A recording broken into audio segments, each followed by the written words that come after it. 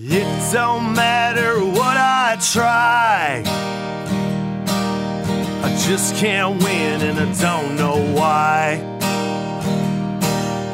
There's a fork in every road, I pick the wrong one and then I go. American loser, yes I am, disenfranchised from everything. Well, I fall up and I fall down, an American loser the day I was born. Hey there, folks. The show's called America. We don't have to do that. We don't have to explain the show. This is a Patreon exclusive. They know already. They know the deal, Dad. Say hello to the people. Hello, people. How we all doing? And thank you for being there. The good folks over at the Founding Losers. We appreciate you guys. We're rolling deep, man. Every time we lose somebody, we gain two back, which I like. That's right. One step back, two steps forward. Yeah, sometimes people come back on because maybe they're feeling generous or they enjoyed a topic or something like that, or we get some new people that come through, or some people just who were supporting us, they couldn't do it anymore. Maybe some stuff's going on. I mean, there's a recession on. That's what a millionaire property owner down the Jersey Shore told me when we asked if we could have free shrimp at work the other day. Yeah. There's a recession. So, but you guys know the deal. It's called American Loser. We're shining a light on the weird stories from American history that you probably should have heard of, but you might not have. So we're here to do that for you. We're putting the spotlight firmly on second place. I'm KP Burke. With me always is my Dilf of a dad. Here he is. And behind the ones and twos, Kahuna had to be put down, guys. We're very sorry about it. He had scabies, so we brought him to a shelter, and they said there was nothing they could do. Got the heebie-jeebies. Terminal case. But no, Kahuna will be back eventually. But our great pal, actually, the very talented actor and filmmaker, CJ Cullen, is with us behind the ones and twos. Hello. I always think Kahuna is like, if you watch Ferris Bueller's Day Off, he's like Cameron the friend. He's always feels better when he's sick. Oh, man. Now I'm just going to picture him in a car the rest of the day. Yeah. But this one's going to be a good one. So, as you guys know, we did give him the proper intro here. CJ is a very accomplished actor and filmmaker, a great guy, great friend of ours here on the show, too. This is an old Hollywood story here today. I think you're going to dig it, my friend. Well, old Hollywood, almost founding Hollywood. Pre-Hollywood. Yeah, early Hollywood. And it's, of course, it has to be that a over-the-top, overly sensationalized story about drugs, sex, and rapes is going to be sex, drugs, and rock and roll. But rock and roll hasn't really been invented yet. But it's. But your kids are going to love it. Yeah, we'll go with jazz then. Sex, drugs, and jazz. Well, I'll tell you this: when you are credited with helping to define slapstick comedy. How hard do I laugh every time I watch Leslie Nielsen do anything? Yeah, right. It's an art form when you're good at it. A genre. Oh, totally. When you have a star with your name on it on the Hollywood Walk of Fame and are one of, for the times, the highest paid movie stars in the world, you would be very hard pressed to be considered a loser. But all it takes is one good goddamn rumor and a little bit of bad press coverage, aided, of course, by the greatest yellow journalist of all time, Loserception. More on that here in a second. And boom, that brings us to Fatty Arbuckle, this week's American Loser. You know anything about Fatty Arbuckle off the top of your head, CJ? Not off the top of my head, but I'm interested in. You never heard of him? It's a pretty iconic name. Yeah? From early comedy, no? No. Okay. I'm like in Buster Keaton, I was thinking, or Chaplin, or Compatriots. Compatriots. They're like the big three, Fatty Arbuckle. And the two that you had just mentioned, they're like the big three of early comedy, silent film comedy. They're all big stars here. They're all going to be kind of contemporaries with one another. Of course, again, there's going to be a Loserception. Some people have already put it together here too. But another reason you don't know much about Fatty Arbuckle is because I guess we'd call it censorship, right? Yeah, squashed, squelched, whatever. Yeah, you don't get to have a legacy because we decided we didn't like you, kind of a thing. It's a sad fall from grace, and you guys determine where you feel about the story too. Obviously, there's going to be some connection to the current Johnny Depp Amber Heard drama. That is not intentional; it just happens to be something that we're able to draw from here, where it's the public's opinion of Hollywood decides who's guilty or innocent in any particular case. And obviously we have a fascination because these are the people with money that can live a lavish lifestyle. So There's some idolizing that goes on. There's also some hate because these are the people with everything in the world within their grasp, and they're acting this way. And my God, the humanity, if you will. But now our pal Fatty Arbuckle, who, by the way, that's a tough one when he doesn't like being called Fatty, and that becomes how he's known for the rest of his entire life. That's a nickname that he wasn't really too enamored with. Yeah, he found some ways to try to cope with it, but he certainly didn't like it. And he asked people. He used to say this. This is so interesting for the time. This guy's born in 1887, and he would still have. He would say to people sometimes if they called him Fatty in like personal dealings. So he goes, I'm a human being, right? That's right. That's hurtful. Oh yeah, you talk about Jordan Peterson and fat shaming and all that other stuff. This guy was ahead of the turn, hit the time, if you will, by asking for different terms to refer to him as. But again, pretty progressive for a boy born in 1887 in Kansas. Born Roscoe Arbuckle. Well, Roscoe Conkling Arbuckle. Oh man, yeah. Good luck with your, finding the name with your. The glass with your name on it at Disney World. Yeah.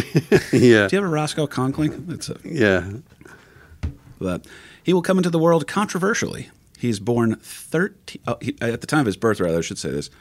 He is born over 13 pounds. That's a big boy. Mm-hmm. That's a big boy. You got to hope that was a C-section. You know what I'm saying? Yeah, there was, and his mom was kind of slender, and she had poor health issues since the birth of our boy Roscoe. Well, if you passed a 13-pound kidney stone, Dad, I think. Yeah, well, there you go. There you go. Push. It's good that you pointed out too that both. Now it's not just the mother. The mother and the father are both very slender people, born slender, and now this giant fat baby comes out, if you will, 13 pounds, over 13 pounds, and the father is starting to think that it's an illegitimate kid. He's just sitting there. He's probably sitting there like, how is our mailman Tubby? Yeah. I'm starting to think here. Well, that's where the dad actually came up with the name because, I'll let you go ahead with the story. But. Well, like many comics, he's got some weird childhood stuff he's going to have to overcome, and he's going to use comedy to cope with it. Like you said, Dad, he feels to blame for his mother's poor health, something that his father kind of, eggs on a little bit. Absolutely. Her poor health it's your fault, and his father was never kind to him. In fact, his father actually never really accepted him as his blood child and sarcastically named him Roscoe after a politician that his father despised. Yeah, well, the father despised a Roscoe Conkling, who was a politician in New York. I believe he was a New York State senator kind of a thing, who was known to be a womanizer. And so, who else? Who could it possibly be? Who could possibly be the father of this kid? Because it can't be me. He wasn't accepting that part of it. No way. I have that thing in my head of Jackie Gleason and Smokey and the Bandit. No, when I get home, I'm going to punch your mama right in the mouth. Robert Kelly yelled at me and told me that he's not going to use me anymore on the road if I don't finally see. Smokey and the Bandit? Yeah, I've never seen it. You've never seen it? Oh, no. Wow. Oh, come on. He was pretty upset with me. That's classic. It is. We're going to get that right eventually, though. But again, names his son after somebody that he hates. That's kind of comedy in and of itself over there. Roscoe's, he's going to have to find the comedy in life because it seems like life is never actually going to pull any punches on him. But the Arbuckles would move from Kansas to California when young Roscoe was just an infant. Yeah, I think he's only about 2 years old at the time. Yeah, maybe even less, I think. Move, yeah. His mother will sadly pass away before he reaches the age of 12, and his father, who again did not really care for him, refuses to now support his 12-year-old son. You're 12 years old. Better get your shit together, kid. You're on your own. For the record, I'm 34. I still hit this guy up once a week asking for help with stuff. Hey, man, so I'm looking at that. There's this thing on my car. But, again, he refuses to support his 12-year-old son. So in order to make ends meet, Roscoe is going to work odd jobs in a hotel. And he's like, you picture him as a little bit of a pudgy kid here. You know what I mean? I imagine that. Happy-go-lucky kind of a kid. Again, comes from some pretty rough circumstances. Losing your mom's never going to be easy. Imagine doing it at age 12 and then having your father. He's really got almost like a Disney thing. It's a wicked stepfather, but it's his actual father. Cinderella kind of quality. Cinderella? Disney never did that. They always killed off the wrong person, like the mother. Oh, yeah. It should really do is that. upsetting that every Disney movie, they're just like, here's a great family film, and one of your parents is about to die. And one is evil. Yeah, That's right. The evil one's going to live. Cruella. They never quite get it right. Yeah. Kahuna's ears just perked up somewhere. He goes, they're talking about Disney without me. But anyway, unfortunately, it is a sad thing to picture a portly kid who's 12 years, but he has a habit of, as he's doing these odd jobs around the hotel that he's working in, he sings while he works. You can't beat this kid's spirit. He's Whistle while he works. good. Oh Yeah, he whistles he's while he taking it works. to the next level. He's singing. He's not just whistling. He's singing. He's straight up singing, man. And apparently, after a local singer actually hears him while he's singing around the hotel and says, "Hey, you should come down to this talent show that we have." And he kind of didn't mention to him that it's like an Apollo style show. Yeah, it's an America Got Talent kind of a thing. Yeah, and there's it's a open shepherd's- mic night. Yeah. Come on down to this lovely showcase. You can showcase your talents. And then they forgot to mention, like, oh, and by the way, if you stink, the audience boos the crap out of you. And they take out that shepherd's hook, right? Yeah. And they pull you off the stage.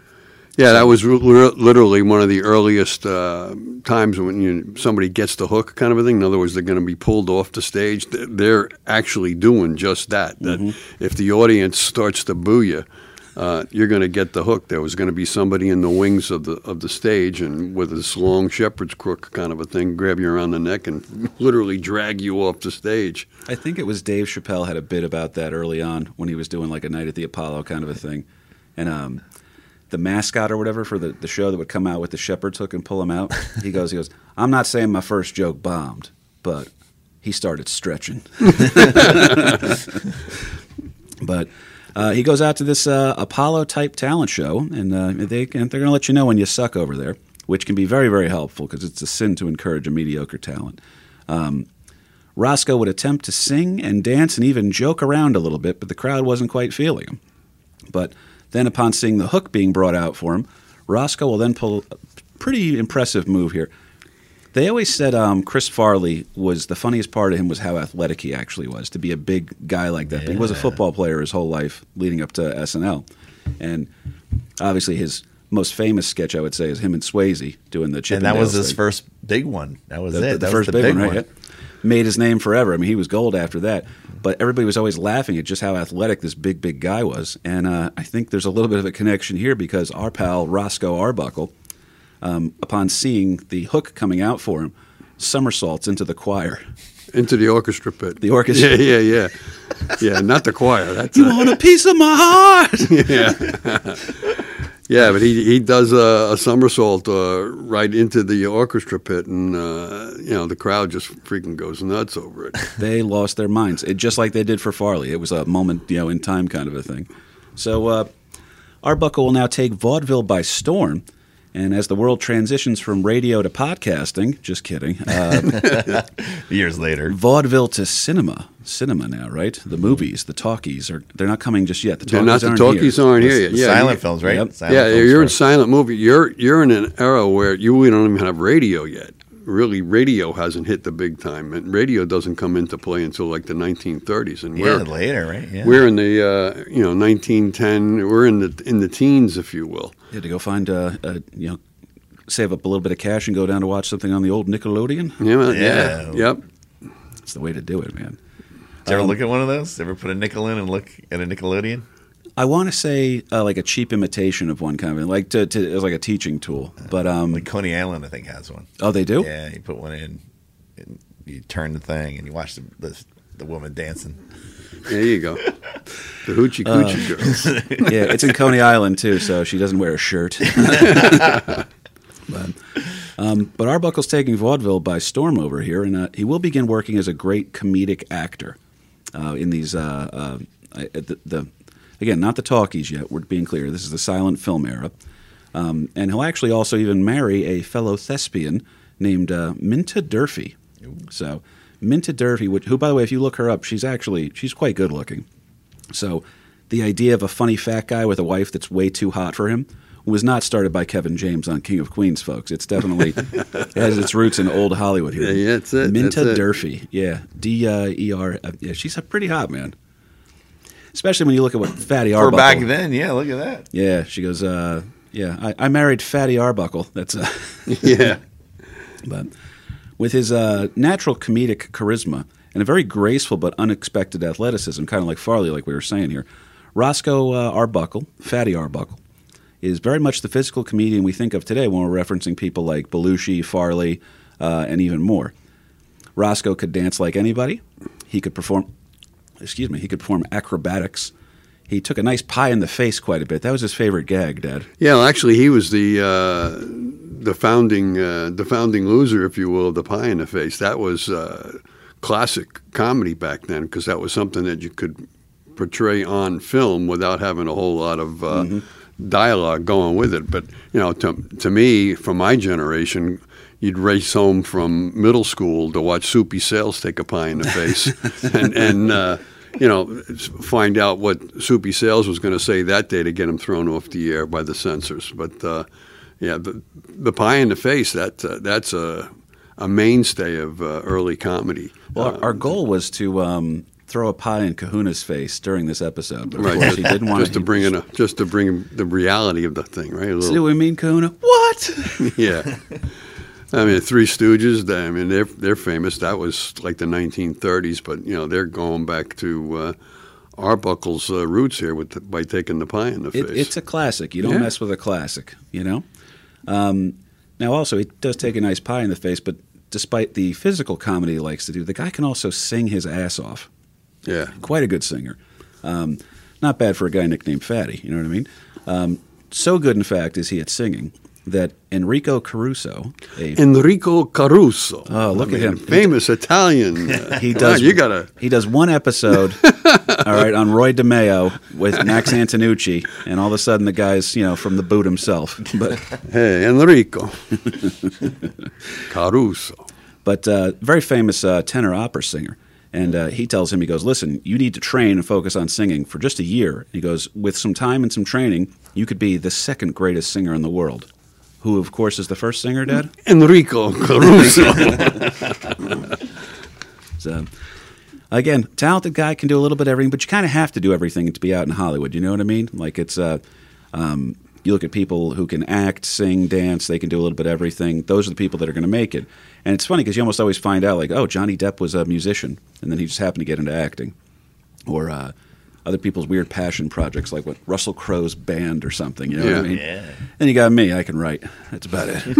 So, but Roscoe is making hit after hit after hit for early Hollywood to the point where they offered him, adjusted for inflation, okay, in 2022 money over here, a $54 million contract. $54 million. Back then? No. That's back for, then for today's money. it was $3 million. He was given a 3-year contract, $1 million per year. Wow. So adjusted for inflation and adjusted for today's days, that's more like a $54 million contract. Not too bad for for a comedian. And that's comedians like Tom Cruise money. It's like Tom Cruise money. Yeah, right, exactly. And then for a comedian too. I mean, comedians are not noted for making the big bucks that some of the the heartthrobs. You hear that, folks? It's a little dig at me over here. Well, when you're pulling down $1 million a year, then we'll talk. Well, I mean, we got to be. I know some comics out there that would drown their own mother for $300,000. So, there's time. But again, not bad for a guy named Fatty Arbuckle. Okay, Fatty was a stage name that Roscoe deemed inevitable. Okay, that's his own word for it, inevitable. It was a high school nickname that he didn't really care for, but it made for a hell of a title card. That's going to grab your attention, folks. Come see Fatty Arbuckle. You know what I mean? It's a good name. Rolls off the tongue pleasantly, you know what I mean? Roscoe does too, but Fatty has something to it. Especially when you show the guy, he's got the big jowls. He's got, you saw a picture of him, CJ. He kind of looks like if... Is that him too? That's him holding the dog, yeah. Oh, man, I'd kill for that. Yeah, and that was one of his characters, the hayseed, the fat dumb kid. Kind of like Flounder in Animal House, right? Yeah. You fucked up. You trusted us. You trusted us. Yeah. But he does a great job. No way to go through life, right? He kind of has it's a little bit of a baby face too, which adds to everything. And then he's got, of course, the classic comb over haircut. And then again, he kind of has a Babe Ruth body. So that's the crazy part. he's a fat comedic actor or the greatest. Or like a grown-up Spanky. Ooh, Yeah, there you go. That's there it. you go. That's Something it. there. Yep. For sure. Real close. And for him to be playing against these hot, diminutive female actors, it played well. I mean, it just drew laughs by how can this fat guy have this good-looking co-star, if you will. It's like an Adam Sandler movie. That's really a thing. That's Yeah. because that's a creepy photo of him right there. That's a nice guy right there, but he's got a Cheshire cat face. He's doing a little bit of a John Candy type gimmick, especially too, where he plays. There's some John Belushi, there's some Sam Kinison, some Farley. All these people kind of pull from him a little bit because he literally, I would say, is the mold, if you will, for a physical comedy, especially how it can be transferred to the masses. I'm sure every traveling vaudeville show or anything else like that would have a big, it's like SNL. They always have a funny fat guy. Yeah. It's right now they don't have a funny fat guy, I don't think. That's why it's not funny. Yeah.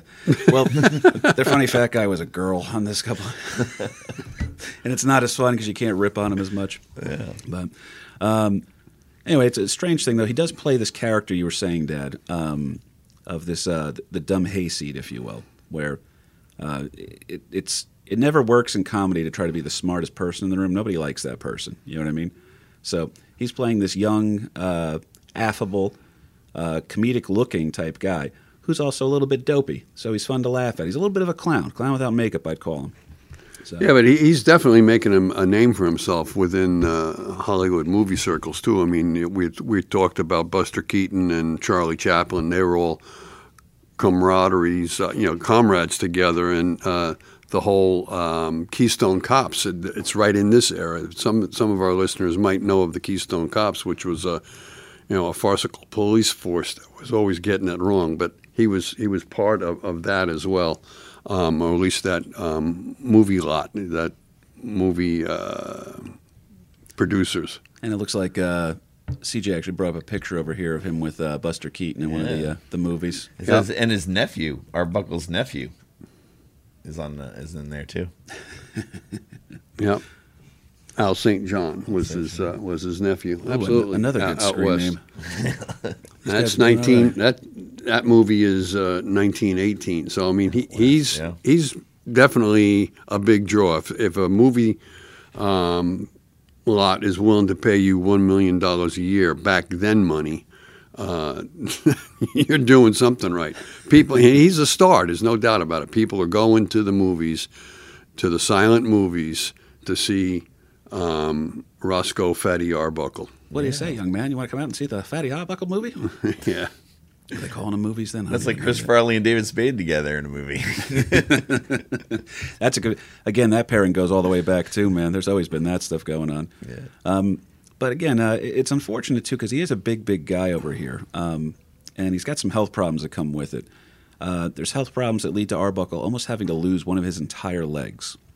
So between this, his hectic schedule, and then suffering legit second-degree burns from an onset accident. Yeah, now I found some interesting little tidbits about that onset accident, actually leading up to, we'll call it the incident. He's not really a loser yet, folks. You'll figure out why. Yeah, he's making big bucks, and he's the star in the next 3 years. He's the star in. He's to be a star in 18 different silent movies. So I mean, they're cranking him out.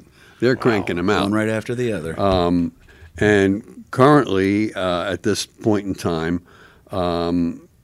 his latest film is going nuts. People are lining up to go see it in the theaters. A movie by the title of Crazy to Marry. But Fatty's got some bucks rolling in, and he's not too shy about spending it. And one of the things we want to remember, we're now like 1919, that era, the 1920s, and Prohibition is going on. So booze is illegal. Oh, so you couldn't get alcohol anywhere, Dad? Is that what you're saying? No, that's illegal. You can't go down to the corner store and buy liquor. Oh man, so there But was maybe no you can't- alcohol in America anymore because Well, the government got not saying involved? that there was no alcohol in Wait a America, minute. but yeah, if there were ways of having it. But as I'm saying, Roscoe is definitely making bucks, and he's not too shy about spending it. And one of the big cars, and one of the plush luxury cars at the time, is this Pierce Arrow. So now a Pierce Arrow automobile, in 1919 monies, he's paying $8,000 for this car. That's a lot of bucks. Yeah. And then on top of that, he puts another $25,000 to customize his $8,000 Pierce Arrow, which is top of the line stuff. Adjusted for today money, that's like spending $400,000 on an automobile. One of the little customizations that they had in this Pierce Arrow was a hidden secret bar within the car. So Roscoe's driving in style, but right prior to the incident, he has this thing serviced, and when he's in this service area, if you will, to have his Pierce Arrow fixed, he sits down on acid-soaked rags in the garage, and the acid-soaked rags burn through his clothing and burns his ass. Literally, acid burns his ass. So this happens in Los Angeles, and now they're going on this road trip. This movie, his latest movie is out. People are going crazy for it, and they're in Los Angeles, and he's doing this hectic schedule. He's got 17 different movies that are lined up, queued up for him to be filming in the next couple of years. The whole hubbub of Hollywood is really getting to him, and they decide, you know what we need? We need to take some time off, and let's go on a road trip. Let's take your Pierce Arrow and drive up from Los Angeles to San Francisco, and we're gonna have some partying going on in San Francisco. These are big shots in Hollywood, and they're people that can make things happen.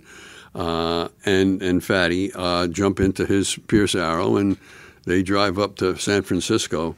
I believe it was the St. Francis Hotel in San Francisco, where they're going to have a Labor Day party. I mean, what better way to celebrate Labor Day weekend, right? It's local summer, baby. Yeah. September 5th, 1921, Roscoe and his two friends will arrive at a hotel party that will change their lives. People say changing lives with this weird optimism, by the way. It's not always a good thing. In fact, in this particular case, it pretty much ruins his life. So, well, that's life-changing. Indeed. So for always keep an upbeat, positive attitude, Dad, unless it absolutely ruins your career. Mm-hmm. Not always the case here.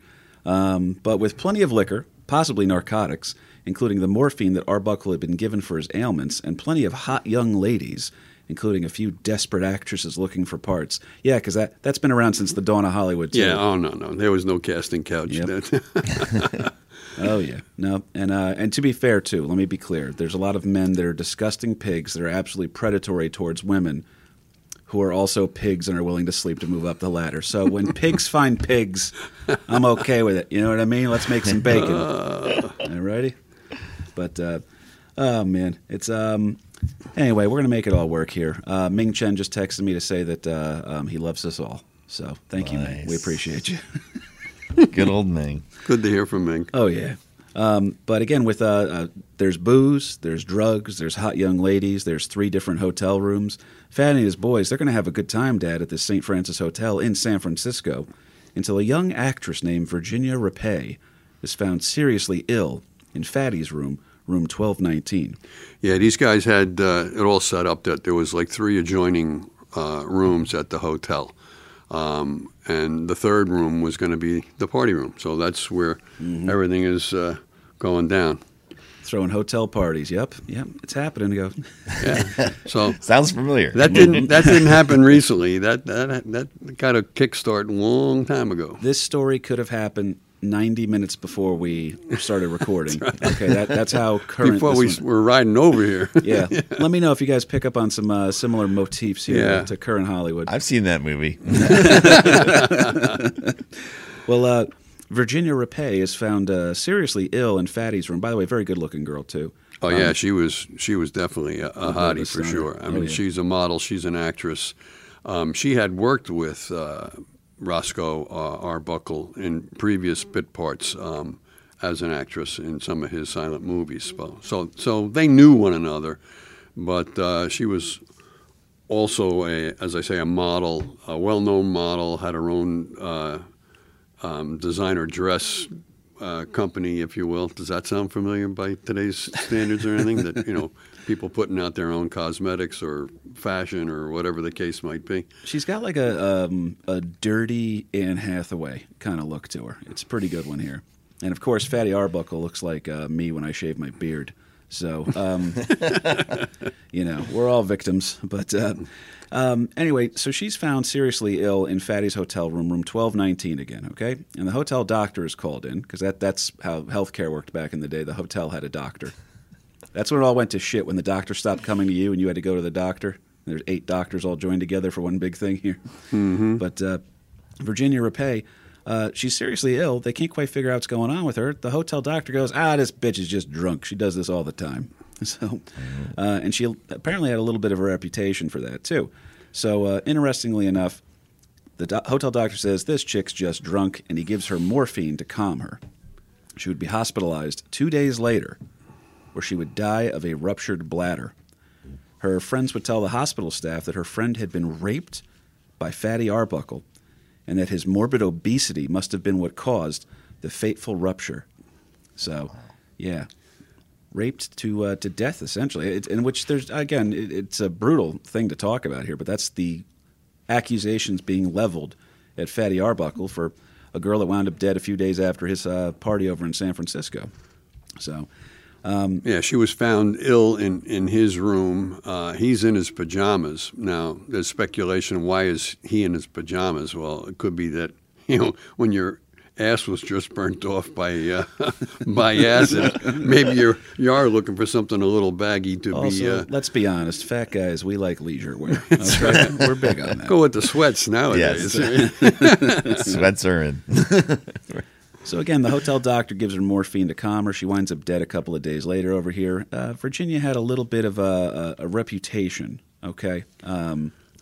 Even though her friends are telling people at the hospital staff that she was raped to death, and Fatty's such a big fat guy, and Virginia was this slim, slender woman, so when he was on top of her, forcing his will on her, that must have been what caused the rupture, and she's dead because of him.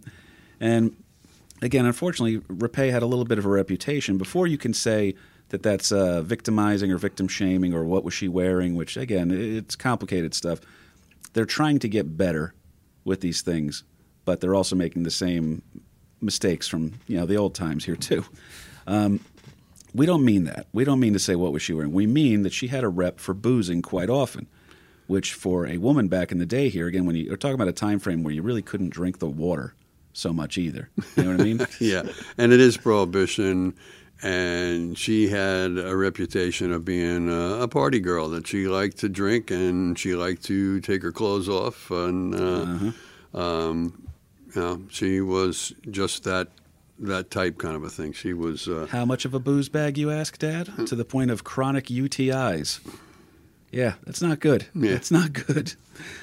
More instances, too, by the way, where Rappe, as you were saying, Dad, would also rip and tear her own clothing off due to physical pain she was suffering from, like the hangovers and probably the alcohol withdrawal and other internal things going on that maybe they just didn't have a good read on medically back then. Plus, if she's got some internal difficulties, medical issues, and now you're drinking alcohol, that's only going to make matters worse. Oh, I thought you were about to say exasperate. I was so excited. Oh, it's gonna be I can say exasperate. All right, and... Perspirate. No? He was close, folks. Dumont's back. Dumont's back, folks.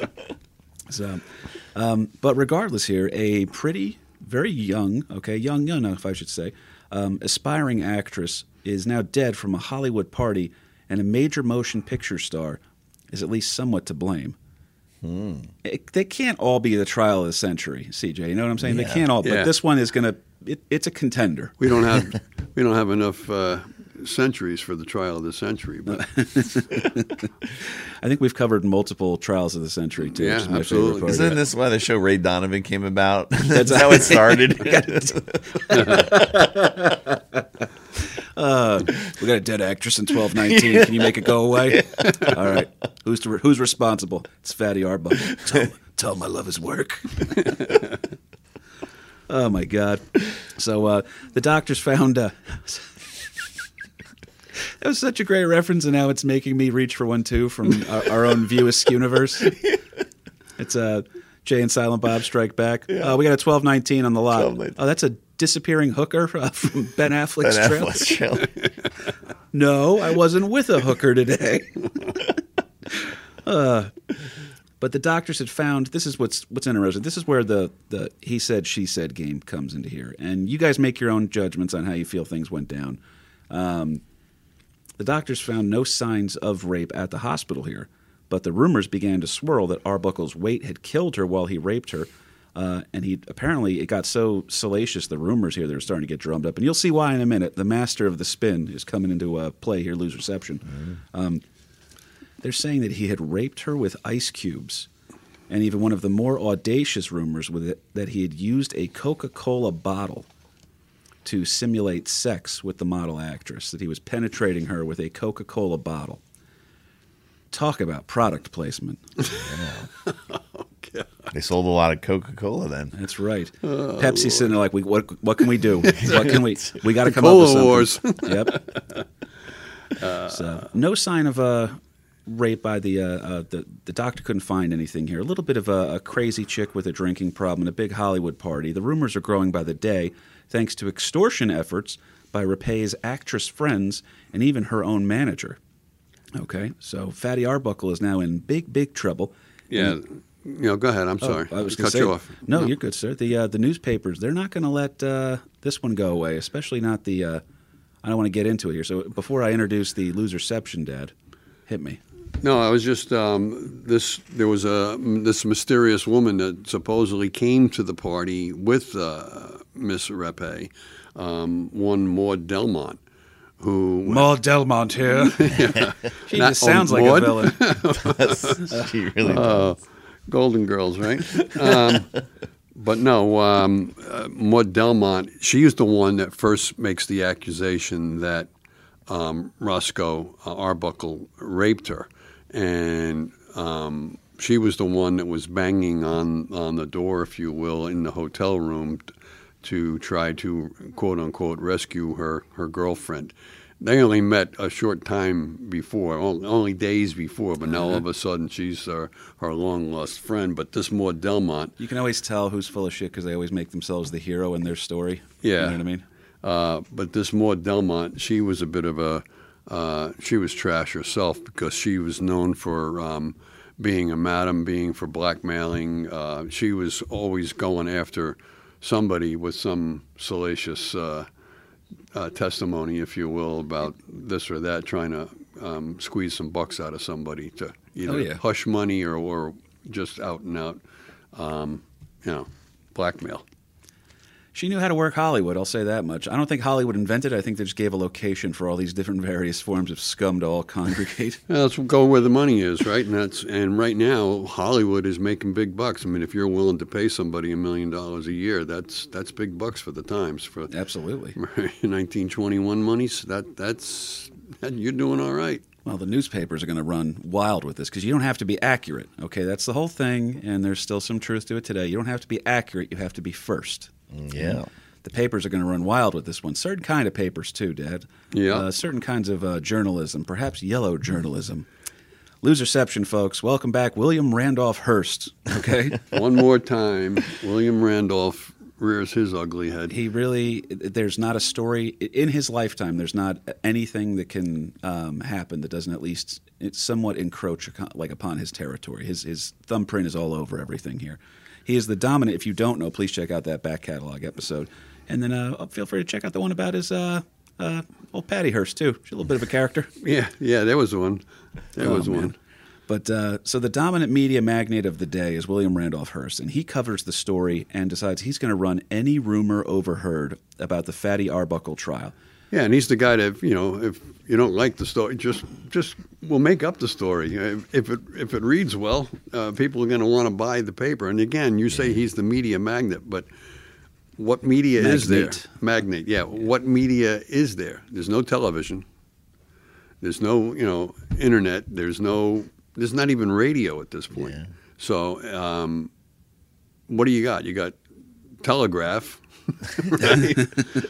You can send a telegram. It's Twitter, short form. It's Twitter of the day. Yeah, or you can read about it in the newspapers, and there's a whole shit ton of newspapers. When newspapers are coming out a couple of times a day, the same paper has got the early, late afternoon, and evening edition type of thing. So Brutal. yeah, brutal, and they're all in competition with one another. So if it bleeds, it leads, kind of a there thing. you go. So Can you imagine waiting for the evening newspaper to come?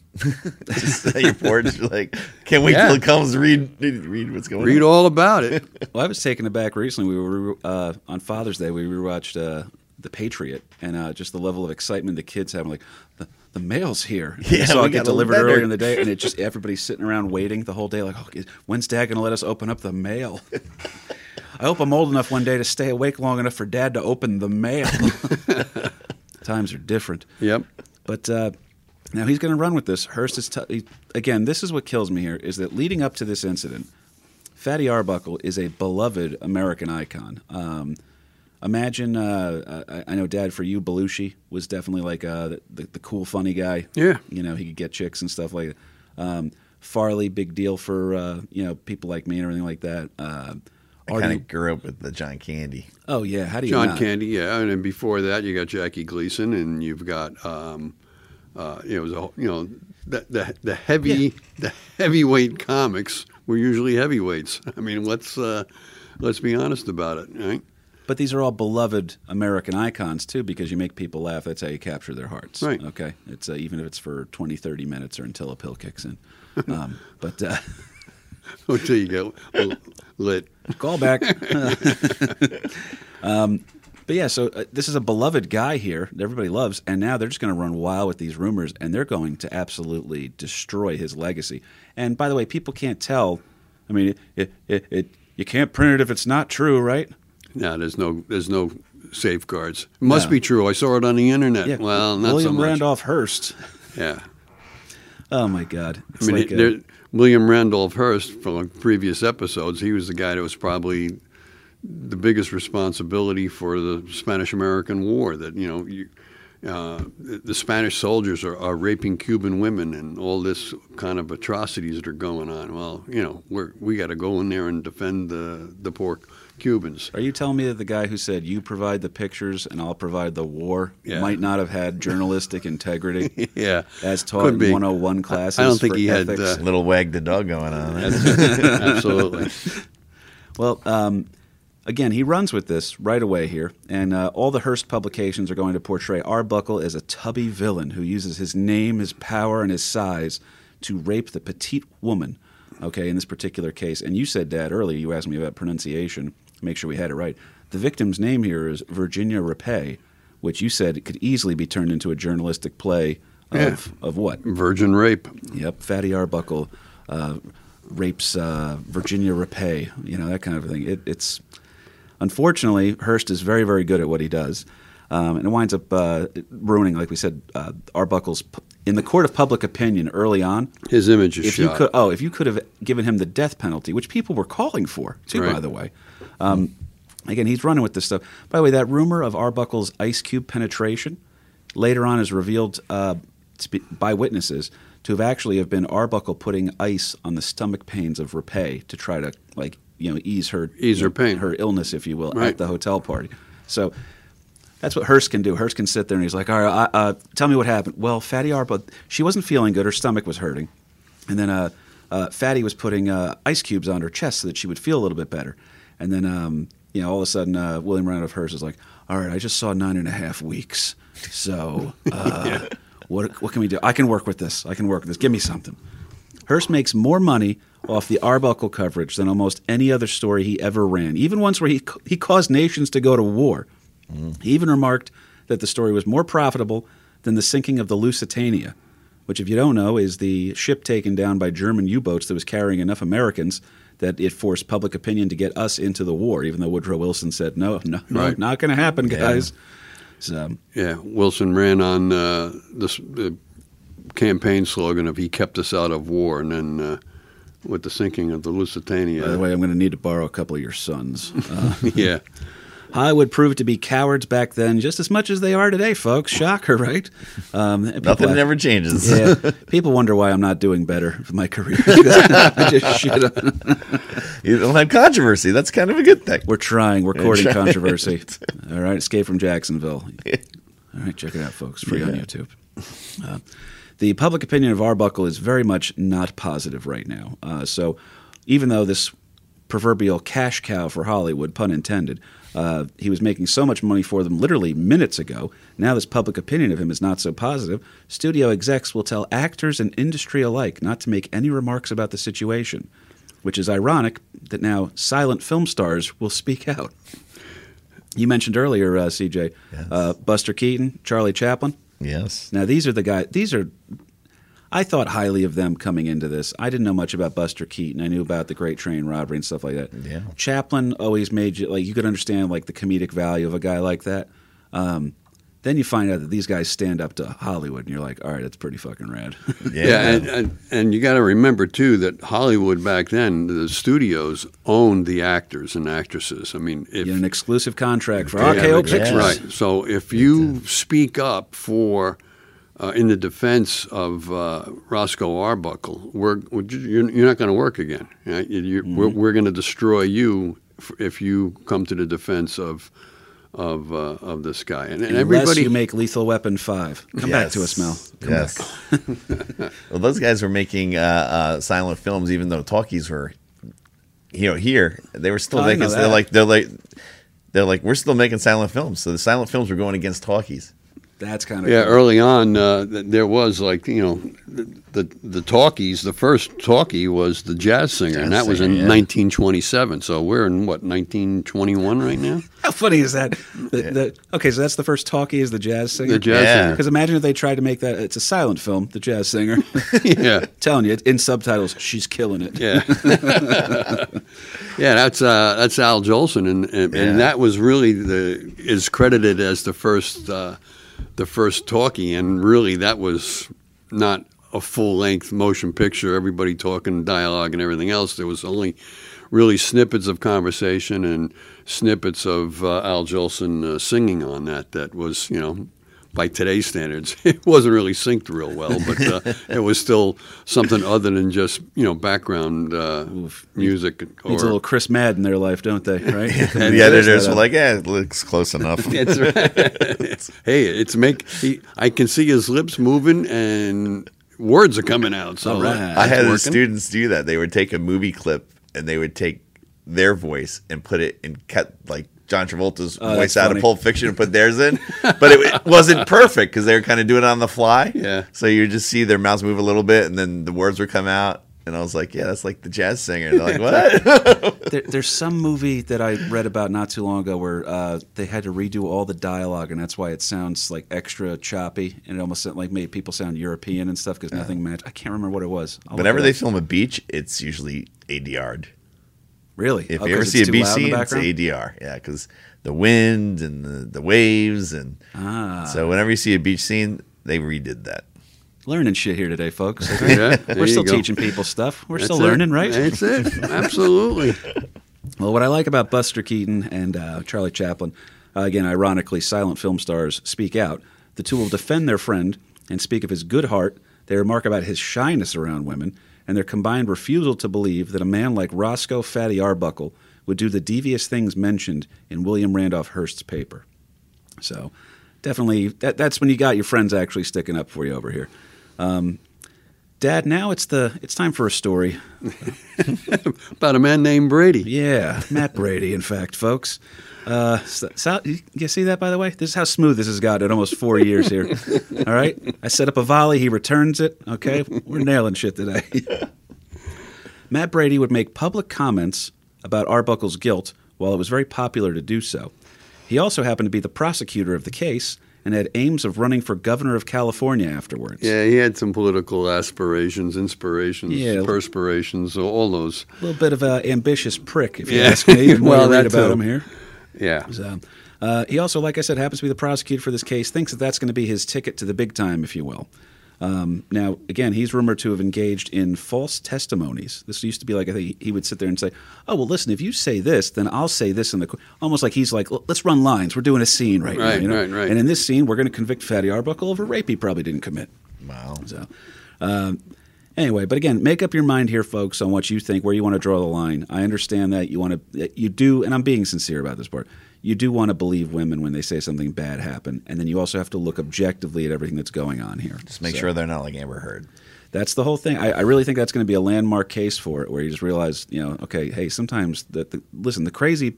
That's the sad part too, is when the crazy bitches ruin the real stuff, good people's legitimate grievances. Absolutely legitimate. So, but again, he's got Buster Keaton and Charlie Chaplin speaking in his favor here. But then the prosecutor is sitting there; he can't wait to talk shit about him too. So he's got William Randolph Hearst against him. So the friends are few and far between, but his friends are good friends over here. So I like that part for old a boy Fatty. But this guy Brady is again rumored to often engage in false testimonies. He also would seek the death penalty for Fatty Arbuckle, but Rapay's friend's stories kept changing. And then a letter surfaced from one witness of the party and her attempt to literally extort Arbuckle. That was your girl, Maud? Maud Delmont, yeah. And Maud, again, the times right now, too, is that we're going into the 20s, like the Roaring 20s. You might have heard of that, right? Where, not familiar. Keep going. The younger, the younger generation is like this country is going to hell in a handbasket because of this younger generation. We got flappers. We got people that are illegally drinking, and Hollywood movie stars are being paid millions of dollars. Meanwhile, some poor schlep is lucky to make $10 a week. And spending it all on cocaine. And we're really just coming out of the Victorian era. So, we're those Victorian values, or at least face values, where you were supposed to be prim and proper and, girls driving around with boys in cars. I mean, that's a little risque.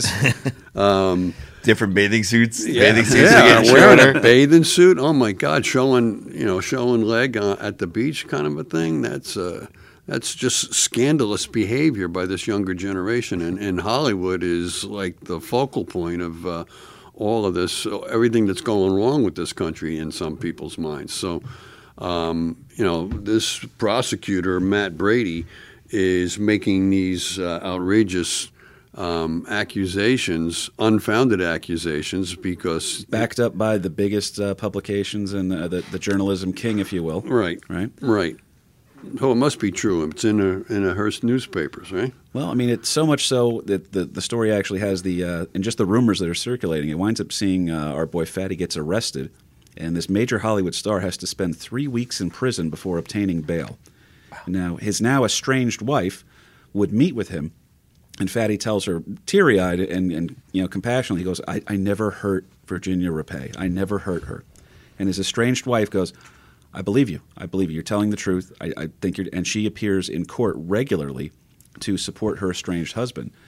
But the mob at this time, at the start of the trial, is so hungry for blood that his wife, Minta Durfee, an actress who's just standing by the guy who she spent a lot of the years of her life with. They were no longer together here. But she stands by him because she believes that he's being wrongfully accused, just as Chaplin and Buster Keaton have said, this does not fit the guy that we know. It sounds like bull. And and they're not even saying let's look into Virginia Rapay and her bullshit. They're saying this doesn't fit the guy we know. We're dealing with just our friend Fatty Arbuckle here. But the mob is so hungry for blood that his wife actually gets shot at while attempting to enter the courtroom. Wow. Yeah, that's how they were out for blood. Public opinion is at a fever pitch. Let's always go with the mob here, folks. The mob's never wrong, right? Well, we never learn more keeps afterwards. repeating itself over and over. That's it. This is where Kahuna would be like, well, it's kind of like how the Democrats are really Republicans now. Shut up, Kahuna. The prosecution witnesses gave stellar stories. Stellar stories. They told the tale of a hateful and vindictive bully named Fatty Arbuckle who assaulted young Virginia against her clear non-consent. He would use his physicality to overpower her, causing bruises on her body before she relented and was essentially raped to death. The only problem was that almost all of Brady's witnesses failed to hold up under cross-examination. That's the problem when you rehearse it like a scene, when Brady's like, all right, then I'll say this, and then your cue is to say that. And then somebody comes in and like, oh, hey, so real quick, that thing you were doing there. And they go, what's my line? What, Brady, what's my... He can't talk right now, all right? Yeah. None of them seem to hold up under questioning here on the cross-examination.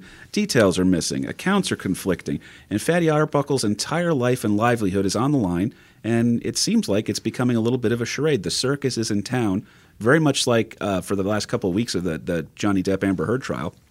You couldn't get away from that. People are sending you highlights at the end of a day. I tried to not pay attention. Kids were coming into school. Did you see what happened today? I don't care. I don't want to know. Yeah, kids. They're both crazy. It was a crazy. That's a moment in time. That whole trial. It's going to be a pop culture moment for forever here. As much I'm sure this was too. And again, like we said, Arbuckle, he finally does get to testify though here, and he says that he finds he gets to testify last in this. I don't want to give it away here, folks, but I'm going to say it. His first trial, CJ. No. Yeah. They don't let him go easy here. Arbuckle will finally testify that he found Miss Rapay vomiting in his hotel bathroom after she had asked for a place to go get changed. It appeared Miss Rapay was drunk and acting out, which was something that was relatively common for those who knew her pretty well. She was a pretty young thing, a little slender figure, probably drank a little bit too much, enough, like we said, she was having UTIs from alcoholism. Now, she's in there. She's apparently she's drunk and acting out in this hotel room. She had ripped her clothing in a blackout state, with witnesses, by the way. They all testified to that. And now, with more witnesses, they say Fatty Arbuckle carried her into a cold bathtub with ice in an attempt to ease her pain, and the hotel doctor was summoned almost immediately. Arbuckle held up under cross-examination, and his matter-of-fact responses led the jury to having a mistrial. Mistrial. No. Yeah. And there were witnesses of him placing her in this, ice bath to try to relieve her pain, and the hotel doctor was saying, yeah, she's nothing more than really drunk, that they were trying to ease her abdominal pains with the icy bath and try to sober her up a little bit. Go take a cold shower. Well, you don't have a shower back then. Go take a cold bath to try to sober you up or bring you around, or to ease the abdominal pain that she was feeling. And William Randolph Hearst is just sitting there. How do I spin this one? We can twist this in a different way. Bathtub. Hey, we need to sell more Coke. What if we do product integration? So the first trial leads to a mistrial, okay? Unfortunately, the second trial will begin on January 11th, 1922, right smack dab in the middle of your aforementioned Roaring Twenties, Dad. This time with some crucial new evidence, right? Wow. You can hear the E-News Live bastards just come with crucial new evidence of the Fatty Arbuckle rape trial. A security guard from a Hollywood set testifies that Fatty Arbuckle had once bribed him for the key to Rapay's dressing room. Arbuckle claimed it was for a prank he intended to play on her, because, again, they knew each other. They weren't super close, but they knew each other. And by the way, you had to know each other a little bit to get invited to a hotel party in 1920s era. You weren't just meeting people. So cross-examination, like we said, will come into play here again, because, first of all, the key is never actually given to Fatty Arbuckle, so he never even got the key to do the thing. So the security guard never got the key, never gave the key to Arbuckle. And cross-examination, however, will reveal that the security guard, a sexual offender, okay? Do you know how bad you have to be a sexual offender in 1922? They didn't even have half the laws on the books yet. He was a sexual offender who was attempting to give false testimony in exchange for a lighter sentence from a scumbag district attorney named Matthew Brady. Wow. Yeah, so, hey, you owe me a favor. Why don't you come in here and tell me that story again real quick? It reminds me of the guy from Ghostbusters. That's which one? Walter Peck? Or? Yes, Walter Peck. Walter Peck, yes. That's what best line of Ghostbusters, most underrated one too, is, Dickless here came over and shut us down. Is this true? Yes, this man has no dick. Matthew Brady is a real prick, though, man. Real son of a bitch here. But because of that, he looks dumb again. And the second trial will now also end in a mistrial, again thanks to cross-examination, and the truth is winning here. Okay, that seems to be what you want to have happen. I've made up my mind about this case. I'm open to interpretation. If you guys come up with anything else here, I know my father's got some more research again. But it really does seem like the yellow journalism tainted any fair shot at a trial that Fatty Arbuckle had here. So the second trial is now ended in a mistrial, all right? Thank God it's over now, right, CJ? Not quite, huh? Trial number 3. It takes 3. Got to have a 3-part of a movie, right? That's right. That's the truth. And then they'll do like a prequels, Prequels, or like years later, a 4th one comes out and bombs like Superman 4. An expanded series where you can focus on the small characters. It's Yeah, well, Matthew but- Brady's origin story. But while all this is going on and public opinion is turning against Arbuckle, the movie studios just crumble, and they start bringing in. They ban Arbuckle. They shut Arbuckle's movies down. You can't see his movies. You can't find him anywhere. He's not getting any work, of Right. course. And nobody is allowed to speak in his defense. Unless you are untouchable at the level of Keaton. Right, and, lover. Right. But if you're just Joe Average actor, if you speak in Roscoe's defense, we're going to shut you down. You'll never work in this town again. What about the movies he did with the big boys? Were they like on too? Oh, Keystone Cops. I'm sure a lot of it disappeared for a while. He gets a little bit of a renaissance to a degree here. Once he really fits the prototype of the American loser so much because I would say him and Orson Welles are just two of the most cursed Hollywood figures we've ever covered on the show. I mean, it's pretty ridiculous here. And again, so his career is pretty much over. He's not able to work. Okay. His wife is estranged. She's getting shot at just for trying to support her, I shouldn't say ex-husband, but she got shot at even trying to come into the courtroom to support him early on. And now they keep saying, but hey, it's a mistrial every time because this guy is lambasting me with bullshit. We're calling him out on it, and then they're crumbling, but the public opinion is still there. And it's starting to soften a little bit. But Hollywood, because they're Hollywood, they just sit there and say, no controversy for us, thank you. We'll just we'll find another funny fat guy. Yeah, and then Hollywood, the studios come together and decide that we're going to start to police ourselves because there was other accusations about some of these scandalous Hollywood movies that were being put out. There was a quote, too, just to show you the times, too. It was there was a quote that said, a man like Fatty Arbuckle has no place in our glorious industry. He should be ashamed of himself for his actions. Harvey Weinstein. Wow. Yeah, there you go. Well, this is where the whole movie censorship started to come in, too, with the Hayes Commission, that this guy Hayes is hired by the studios to kind of police their own work type of a thing. So you had to get through or past the Hayes Commission in order to have your movie played in whatever theaters. And Nowadays, it's China. yeah. So, but I mean, that was the movie studios, the movie industry trying to police themselves, and there's a whole nother story just with the Hayes Commission and what results they had on the movie industry far beyond Mr. Arbuckle's time. But Oofa. yeah. Well, trial number 3, fueled on by Hearst papers and more, we'll see Fatty Arbuckle's movies banned, again, like you said, Dad, while provingly false accusations such as Maud Delmont, who, by the way, you want to talk about this is when you're an evil bitch. Yeah, All right. She is the description of.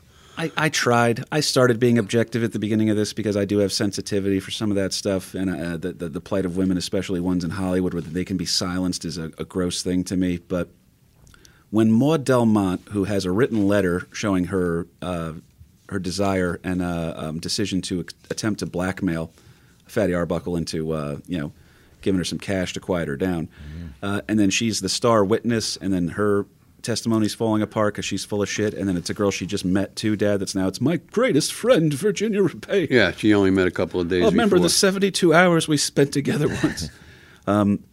She is now on tour doing one-woman shows across the country, CJ. Oh, it sounds like a familiar person that did that recently. Who are you talking about?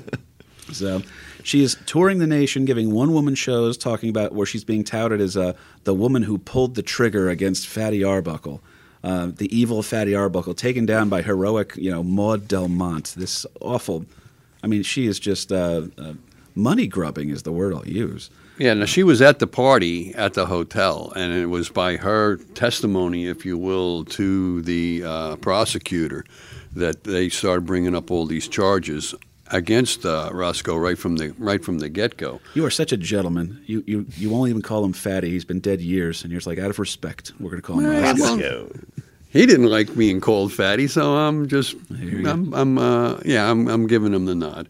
All right, so Roscoe Fatty Arbuckle, but even the prosecutors and the police knew that Maud Delmont, although she's making the main accusations against him, she's never going to be called to testify at the trial because they know that she's not going to hold up because she's a dirtbag. She's here comes the shit show. she's that She's on her Charlie Sheen tour. Very much so. yeah. So I mean, it was just so sad for Mr. Arbuckle. And keep in mind, stand-up's not for everyone, okay? You know what I mean? Colin Quinn has a one-person show. He's able to pull it off, but not everybody gets to. Trial number 3, like we were saying here, though. Trial number 3 will end with acquittal for Arbuckle. Okay? Acquittal, finally, okay? This poor bastard's getting a little bit of luck his way.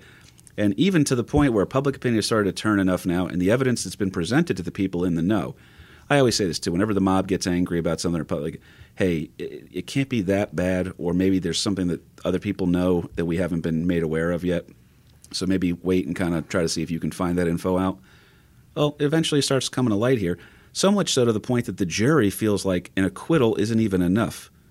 They will write and deliver. This is a jury, writes and delivers a full apology to Fatty Arbuckle and hoped for full exoneration and his acceptance back into mainstream society and Hollywood, okay?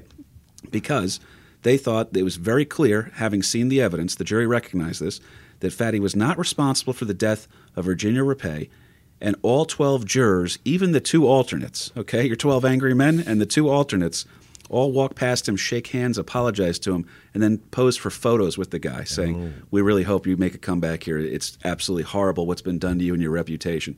And Fatty Arbuckle's like, well, thank you guys so much. I really appreciate it. It's really good of you.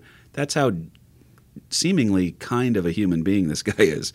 All I wanted was the truth to come out, that kind of a thing. But he deserved a little bit more than acquittal. That's what a lot of people thought here, because these charges should be thrown out.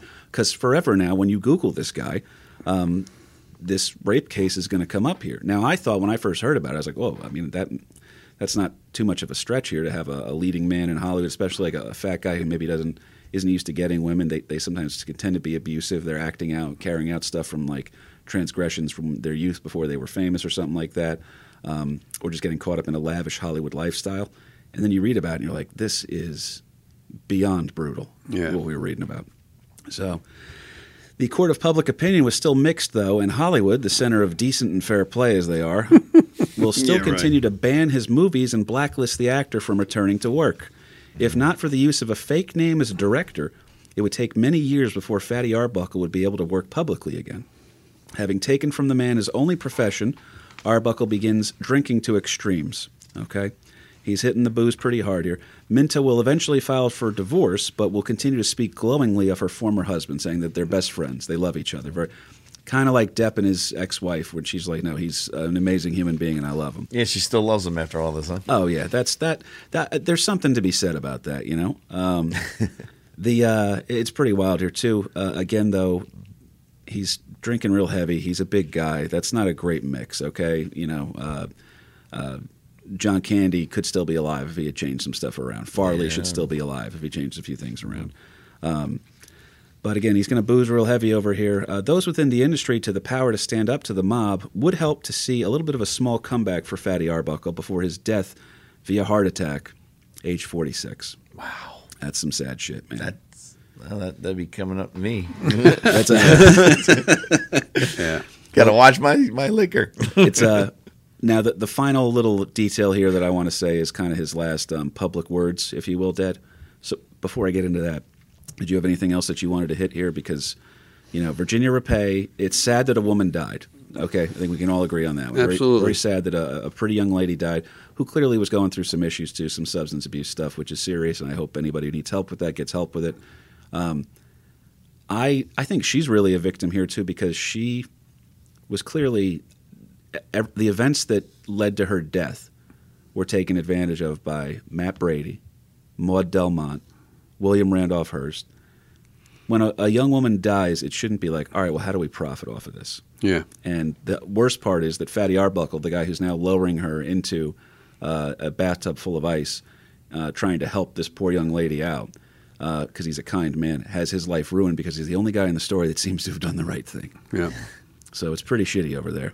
Anything you want to send us out on for the good folks over at the Founding Losers? Just at the end of that, I mean, through all his legal troubles and everything else, through the 3 trials where he was finally acquitted, I mean, everybody makes mention of, he had $1 million a year contract with, I believe, Paramount Pictures and stuff.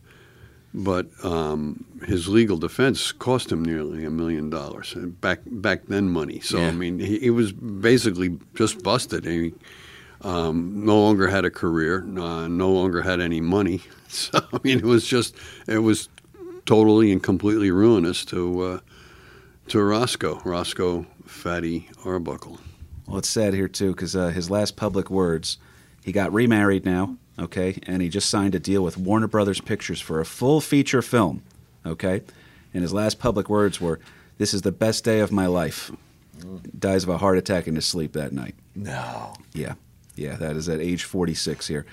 I don't like ending. Go ahead. I just the other little. Are you going to do the Epic North? Or the North? No, just a tiny little tidbit that after all the bad publicity that he got, courtesy of William Randolph Hearst and stuff with the trial and stuff, he did try to make a comeback, if you will, and he changed his name to William B. Goodrich. Will be good. Will be good. Will be good. I think that was Buster Keaton's idea for the name, actually, because he liked puns, apparently. Okay. So I'm pretty sure I have this little thing right here, because I found this detail like maybe 15, 20 minutes into Ambien. So, but it's pretty good. It's pretty good here. So there was an actor at the time that was around Buster Keaton and Charlie Chaplin, and I believe it was Buster Keaton in particular that took umbrage with this, but he was out loud saying like, "Oh, Fatty Arbuckle was a piece of shit. I hope he gets the death penalty, blah, blah, blah." And Buster Keaton's like, "You're talking about my friend there, you know? Sure you want to be doing this?" So what they do is that they actually work on a script together, Buster Keaton and Fatty Arbuckle. I believe the movie is called The Frozen North, and it was a big The Frozen North, and it was about a loud, obnoxious guy who kept accusing people of, like, pretty much they made a character, a total buffoon character based off of this guy. Okay. Oh, CJ brought it up right there. Yeah, it's he's a bandit asshole, and it was a Buster Keaton movie. There you go. Yeah. Okay. So it's Buster Keaton plays a bumbling villain. Bumbling villain in the parody of melodrama. It's completely making fun of this guy. It's doing a whole character where it's like if Kahuna was mad at me and he just made a movie called "Fuck You, KP Burke." So they put this movie out as a giant middle finger, and apparently the guy never speaks to him again, never speaks to Buster Keaton again, which is hilarious because, again, silent film star, I'm not going to talk to you. But real quick, I just want to say thank you again to the Founding Losers. You guys really are the best.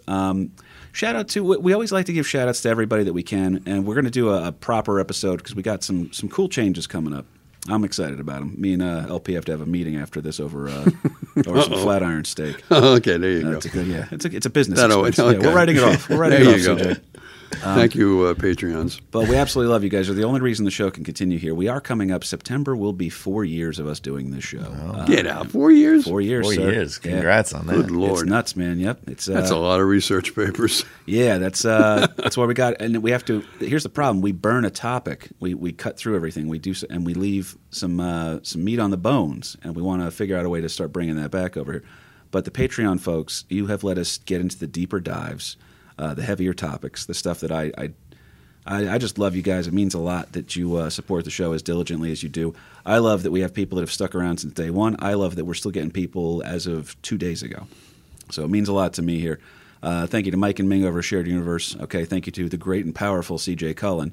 All right, anything you want to promote or plug? I'm just excited that school ends tomorrow and I go on vacation. Congratulations on that. I got a Miami trip. I got a Houston trip. All well earned, too. If you guys don't know, CJ is a great educator of the youth as well. Youth of America, educating the youth of America. And he's got one more wake up until he's free at last. Free at last. Thank God Almighty, I'm free till September. Today was a long one, so tomorrow's going to be like, why are we here? Well, no one knows more about that than old shop teacher here to my right. But we, again, have a great time doing this show. So thank you so much, CJ, for coming in for this. We wanted to bring you in as both an engineer and then also a guy in the industry. Yeah, awesome. You pulled out some good nuggets on us here, too, man. That was, to me, an episode of the show where I thought I knew the story, and then upon further research, you're like, oh, shit. Okay, so I hope we illuminate a little bit more here. And it's not just Johnny Depp figuring out that that shit's bigger than my dog's shit. It can't be. Did my wife crap the bed? So... Anyway, anything you want to say on the way out, LP? No, just with that little nugget that you just threw out there. Nugget, pun intended. We're really elevating this whole thing from beyond that. I think so, too. It was a good one. I hope you guys enjoyed it. Do me a favor. You want to continue to support the show. You already know how to do that because you're doing it here on Patreon. It means a lot to us. If you want to leave a review for the show over on iTunes, that always helps as well. And the biggest thing you can do right now, Big Kahuna worked his ass off. He filmed and directed what some are calling the comedy event of the century. Yeah. There you go. No, I'm not calling it that. I will say this, though. It means a lot to me for everybody who's checked out Escape from Jacksonville already. The clips took off on Instagram. Over 6 million on the COVID joke. We just hit 1 million on the feminist proposal joke. That's really awesome. It means a lot when people I know are saying that, oh, I saw that, generically popped up. But if you can, the best thing you can do is to comment on the YouTube link where the full free special is up. The entire album is out there. It's supposed to go to SiriusXM first. We couldn't get it on there for a lawsuit thing. That's going to be cleared up soon. So no lawsuit against us, just a lawsuit in general. Yeah, just against Kahuna. That's right. Yeah. But no, SiriusXM's about to start taking on more content again, which is great. But the best thing you can do right now to help me keep the feather in my cap is if you can leave a comment on the YouTube video. Just say Founding Loser or Fatty Arbuckle or something like that. That's the way I know that it's you guys because it's coming from the good people over at the Laugh Button. And guys, thank you again. Cannot thank you enough. We appreciate all that you guys do. We hope you enjoy this exclusive episode of American Loser on Fatty Arbuckle. Roscoe. An American loser the day I was born. An American loser the day I was born. An American loser the day I was born.